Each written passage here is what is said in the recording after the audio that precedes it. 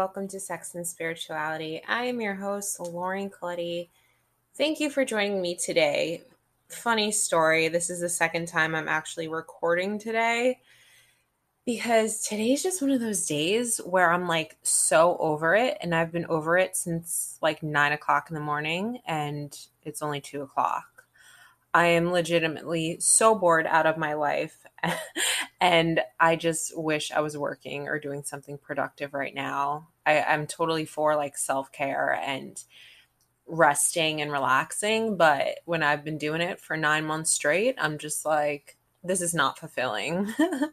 And if any of you have ever been unemployed, you know that like the first month or two, it's like great. It feels like freedom and vacation all the time. But after a bit, you kind of just lose your bearings and don't know where your meaning lies anymore. And I'm just feeling a little lost and depressed today, not just for that reason. And I also have a pounding headache, but also the sun isn't out. And if you're from the tri-state area, I live in Long Island, like the weather this summer has been horrific. And I feel like each year the weather in New York just gets shittier and shittier. It's like overcast, cloudy, humid, and raining every day for like the last month. And it's July. It's halfway through July now. And I feel like the summer is halfway over, technically. I love the fall, so I really can't wait for the fall. But in New York, at least, the fall lasts maybe a month and it just goes straight to winter in October. So I'm just trying to enjoy it because fingers crossed, this is my last season here of summer and fall and winter. In New York, I can literally not take another year here or else I will go fucking insane. But anyway, that being said, I believe this will be my last recording at 26 years old. I have so many new and exciting things planned for season 3 of Sex and Spirituality. Next week, I am conducting an interview, which I am very stoked for. And I just wanted, with that being said, to let everyone know that I am so open to talk with y'all. If you have any passion, or you're in academia or a scholar, or just have something that drives you and a purpose and a motivation to share your story, please contact me. I'd love to chat with you. If you can relate to anything on the show, I'm sure you could bring so much wisdom and knowledge. And just, I love entertaining different perspectives and seeing different viewpoints. I find that keeps the world empathic. And that's one of the most brilliant and beautiful ways to be a kind human being, is to have an open mind. So I'd love to talk to you. You can check out my website to inquire about being a guest on the show. And with that being said, let's jump into today's topic, shall we? Because I've been thinking about this the last several weeks. I mean, I've been thinking about it for years, but it dawned on me recently in my relationship with Nicholas, who hopefully I will have back on the podcast. Like, I am my own worst enemy. So as many of you know, if you're not a first-time listener, I was in a very violent and abusive relationship, and it's so hard to disentangle myself from that identity as an abuse survivor, because it was quite entangled in my sense of self and who I am. And I just am trying to unlearn that conditioning. However, with that being said, I was abused for several years, and now I'm out of that abusive relationship. Thank God. However, oftentimes we are our own worst enemies, and I perpetrate this self-inflicted abuse. And I find that a lot of us do that. And in my current relationship, where there is zero abuse, my boyfriend fell out of the fucking sky. I swear, in his last life, because he's for sure an old soul, like he was definitely Buddha's son or something. He is just so wise beyond his years. And as someone that, I mean, I don't want to say he's never experienced trauma or adversity, because he has and we all have in our own way. But as someone with a background and experience like his, I like don't understand how emotionally intelligent he got to be. Like, he's just everything I strive for and like I aspire to be that healthy mentally. He's just like my role model. And with that being said, sometimes I feel like the toxic one in the relationship because I have so many dysfunctional ways of thinking and unhealthy patterns. And it comes down to this ability to, like, why can't I let love in? And for me, it's been a struggle and I don't want to say a burden or a hassle, but it's been a challenge rather to let go of the barricades to vulnerability and true intimacy. As many of you know, and I keep saying that, but it's probably not common knowledge if I'm being honest, I struggle with sex and intimacy and closeness. I have an insecure avoidant attachment style. And when I find myself getting resentful or pushing my boyfriend away or getting angry at my boyfriend, which he doesn't deserve because there's nothing he does for no apparent reason to make me triggered, but hey, it happens. It's all part of the recovery and healing process, right? Especially if you've dated a narcissist. But I will create these stories in my head and have this narrative that I tell myself about what Nick wants.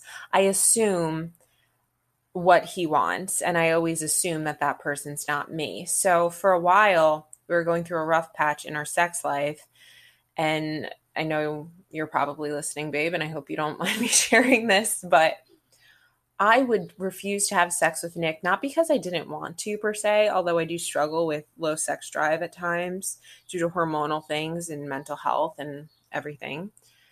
But I would not have sex with him on purpose because I would assume that he would be wanting to have sex with someone else. In other words, I would not have sex with him to hold it against him so that if I didn't have sex with him long enough, he would break up with me and I would sabotage and destroy the relationship. And this whole self-fulfilling prophecy bullshit of pushing people away so that I could reject them before they reject me. And when we would have sex, I would assume that he would be picturing another woman or the woman that I wish I was. And he would be imagining or fantasizing about having sex with a girl with huge tits and a fat ass and a small little nose and big eyes and blonde hair and yada, yada, yada, and so on and so on. And this made me so bitter because I was like, you motherfucker, you're wishing you were fucking someone else, or you would rather be with a smaller, sexier girl than me. When in reality, he's never given me any clear evidence to think that way. So it's these own assumptions, this own story and these lies that I tell myself that was making me resentful and push Nick away and not want to be intimate with him. And I realized this is probably a form of egoic, fearful self-protection, right? And I thought to myself the other day, like, why am I doing this to myself? I'm riling myself up and I'm making myself jealous and envious of someone that doesn't even exist. And I'm comparing myself to what I think Nick wants when he's given me zero evidence to believe that to be true. And on the contrary, he has given me nothing but unconditional acceptance and love. So I said, you know what, Lauren? Cut the bullshit.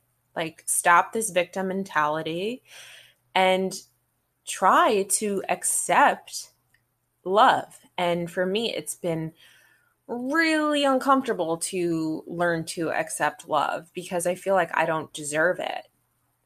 And I started asking myself, what if he wants to love you? What if he really just wants to be with you and nobody else? Right? Because in the past, the people I've been with have made me believe or have been led to believe that one person is never enough. People are always dreaming about cheating or wishing they could be with someone else, and men are inherently never satisfied, is what I truly, truly believe deep down.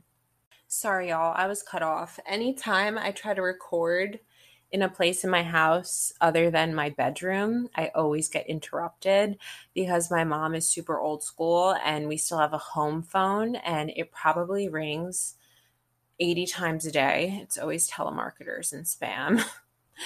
Really irritating. So fingers crossed it will not happen because I was in a flow and it totally killed my vibe. But I digress. Have you ever felt uncomfortable when someone gives you a compliment or you change the subject, try to crack a joke, or even like back up physically? And I can relate to this. Ugh, compliments make me feel so awkward because I always feel like people are lying to me. But that's just self projection and insecurity. But many of us, especially women, have a hard time accepting love and care and compliments. Because when we have low self esteem or a negative self image, a kind word from someone might contradict our own perception of ourselves and land us in a existential crisis, right? And in a relationship, sometimes, especially if we've had bad past experiences, we learn to stop letting love in after years of disappointment. We give up, right?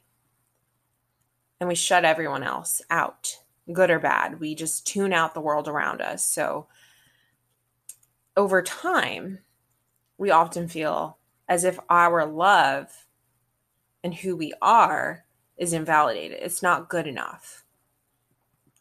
It often starts in childhood or teenage years, but as an adult, since it becomes so deeply woven into who we think we are and it's ingrained in our psyches, we find ourselves unable to accept, even give love and care from others and have that reciprocated, right?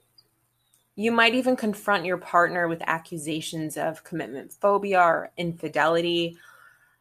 And for me, this has been very personal. I can relate because I'm always afraid I'm going to fuck up because I have this belief around relationships that one person always has to get hurt. It never ends peacefully. It always ends in heartbreak and trauma. And I know my boyfriend's not going to hurt me. So I'm convinced I'm going to be the fuck up. And I get so scared because I'm like, I've been conditioned to believe I'm such a shit person. I've been called inconsiderate and selfish my entire life. So I have this belief, this story in my head that me and Nick could be extremely happy. Everything could be perfect. But 10 years down the line, because I suck so much, I'm going to go ahead and cheat on him just because I destroy everything. And it scares me because I've been taught to not trust myself because I have such a low self-worth and don't see the value of myself that I think, that must be true. I ruin everything, right? And if you've had bad past experiences, allowing yourself to become close to someone, it's terrifying. You might fear getting rejected, abused, or abandoned, and accepting love and care can trigger and elicit these feelings. The emotionally stoic partner is rarely able to share their internal conflict and vulnerability. Instead, they're most often likely to passively accept the ending as if it were expected, right? And a lot of us are scared to be happy or don't believe we're worthy of happiness or capable of joy. When something good does happen, we have to like shut it down because we're just expecting something bad to happen. And we never really know why, but we manifest the tragedy to happen because everything outside of us is a mirror. It's a reflection of what's going on inside. And it could also feel selfish to let love in sometimes when you're an empathic person or you've been taught to put everyone's needs before your own. It might feel selfish to focus on you. When you've been influenced by toxic relationships to focus on other people and codependency, suddenly receiving attention and love might seem unnatural. And when there's quote unquote strings attached, when things get really serious and deep, because I can speak to this, I'm always the person that will stay for the honeymoon period. And then when the new relationship energy wears off, I'm out because things get too serious and intimate and deep. And long-term relationships might make you feel suspicious. You think that people are only being nice to you to get something in return. There always has to be a catch. Love is never given freely. Love is never achieved easily or unconditionally, because you doubt that people are sincere or genuine or honest. But sometimes people really just do things for you because they can, because they love you, and they don't want anything back in return. Can you fucking imagine? And sometimes people believe that love makes you weak, right? To form healthy relationships with new people, you have to learn to allow yourselves to be transparent and authentic in front of them. And vulnerability is not a bad thing, especially when you see how people react to your truth. Are they supportive? Is it an adverse reaction? This could be a filter to determine if this is the right person for you. And when I think of the people that I'm the closest to, which is very few, and the people I love the most, it was when they decided to show me their imperfections, their humanity, and their flaws, that I really began to see them. And people being vulnerable and telling me their problems, it means you're important to them, right? It can make us feel special. If you show your true colors to someone and they don't appreciate it, or they don't honor or value that, it means you don't need them in your life. So what causes people who seem so unable to accept love? Why does this happen? And what are some of the underlying reasons that we turn away from safe emotional havens and security?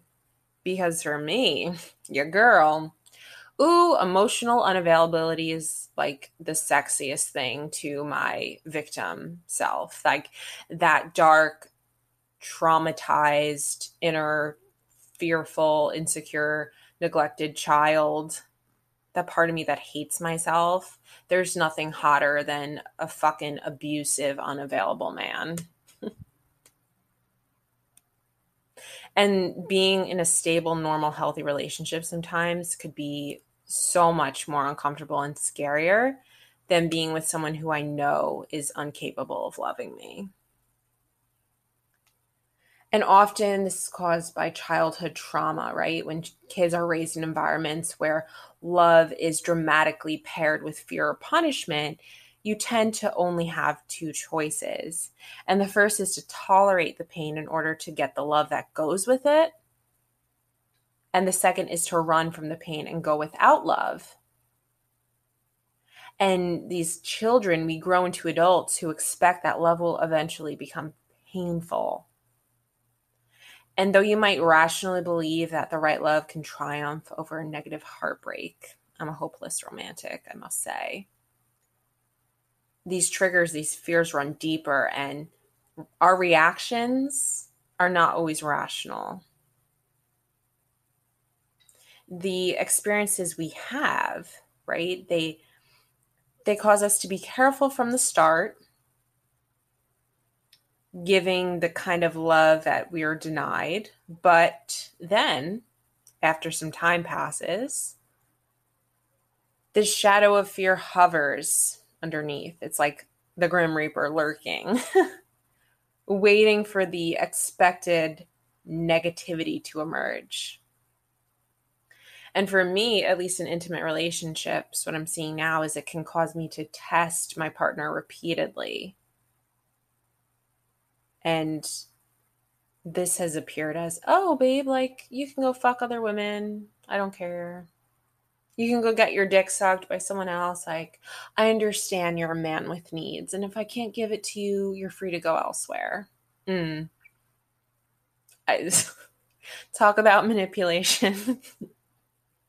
Because I want to be proven right.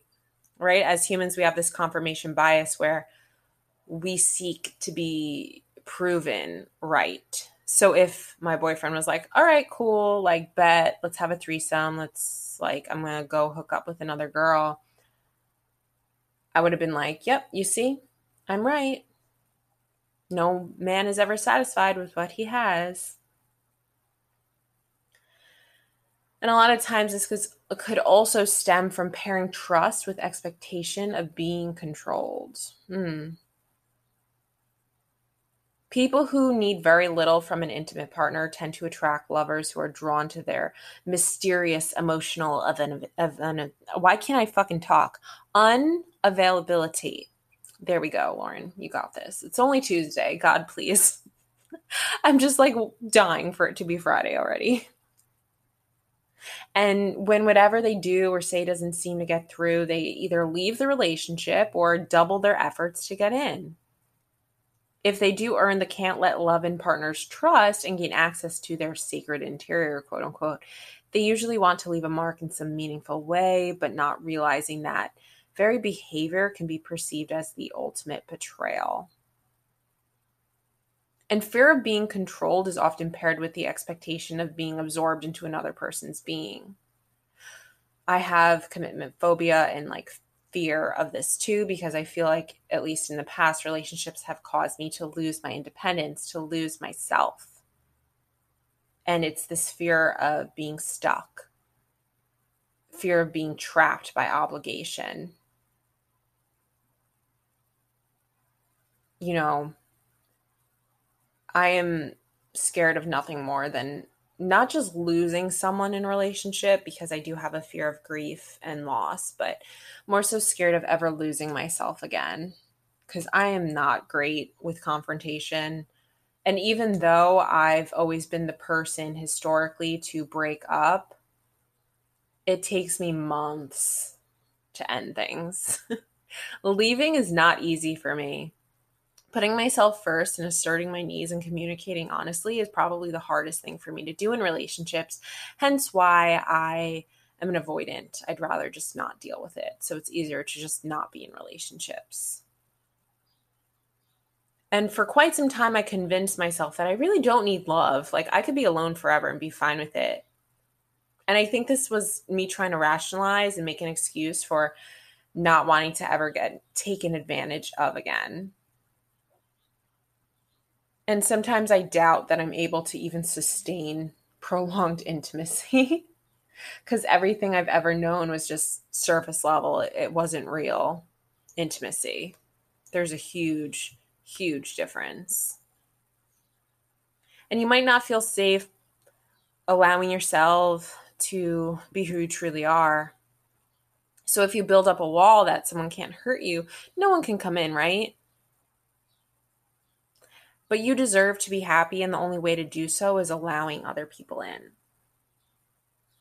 And we have to come to terms with and accept the consequence of relationships might not work out. Most of our relationships, if we're being real, end. 99% of our romantic relationships don't last forever. But that doesn't mean you shouldn't have any relationship at all. And when someone offers you love, you might be overwhelmed with the need to reciprocate, especially as a people pleaser. I call myself a reformed people pleaser because it's something I'm working on. It creates this stress and tension, right? I know for me, for Christmas, my boyfriend and his family got me so many gifts, and it was extremely uncomfortable and overwhelming because I felt like I had to spend the same amount of money, because I've been taught that in love, like, you always have to one up each other. It's like keeping score. But sometimes we don't have to do anything except say thank you and appreciate people's actions. And it's okay to only give back if you feel genuinely like you want to and you feel comfortable doing so if it's warranted. So take that pressure off of yourself trying to find the perfect response. This comes down to honest communication, only speaking something when we feel moved to do so. And you don't always have to use your words, right? get up and make your boyfriend or girlfriend a cup of coffee, or offer a massage, cook a meal. Get personal. That's what's most meaningful. So, I don't know. I'm honestly just venting at this point, trying to collect my thoughts, but I'll boil it down to just a couple other things that I think causes this. And I don't even know what to call it, honestly. It's kind of like this clusterfuck where I'm just telling y'all how I feel, and I'm like, does anyone feel the same way? Like, am I relatable? Or am I alone in this angst? I think that if our parents or caregivers never accepted love or showed love towards us, we really have no blueprint to base what a healthy exchange of giving and receiving looks like. But I think that the good news is that we can start practicing right now. And when you have low self-esteem and this self-concept, it kind of creates an identity crisis. If your parents or a partner have been verbally abusive, mentally abusive, any type of abuse, right? It makes it that much more challenging. And similarly, if you've left an abusive relationship where a partner belittled you, nothing has been harder for me to transition into a relationship in which my partner is just loving and kind. And when you suffer from low self-worth, it would seem that we would crave positive praise, right? However, this type of recognition can force us to reevaluate our own image of ourselves, causing like, who the fuck am I if I'm not what everyone has told me I was throughout my entire life? Like, everything's been a lie. Do I really know who I am? What I am? So when we don't love ourselves, it's so hard to hear someone say they love us. And we have to start by letting go of the pain. Think about the past relationship that's keeping you shackled and unable to move on. I have been there. I don't want to say I'm still there. I'd say I'm 90% there. I recently started doing EMDR. Whew, your girl's getting emotional.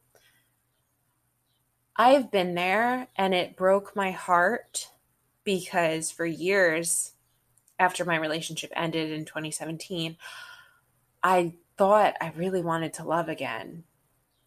But I could not love anyone else because I was so stuck and handcuffed to this past relationship and the potential that that person would come back. And I held it over my head that I could never love again, because what if this person woke up one day and saw how he treated me and he felt sorry and he changed and he came back and I was with someone else? That always just was over my head. And how much of the self-doubt is coming from you, and how much of it is coming from the voice in your head of your ex or your mom? And sometimes we let the bad in and keep the good out.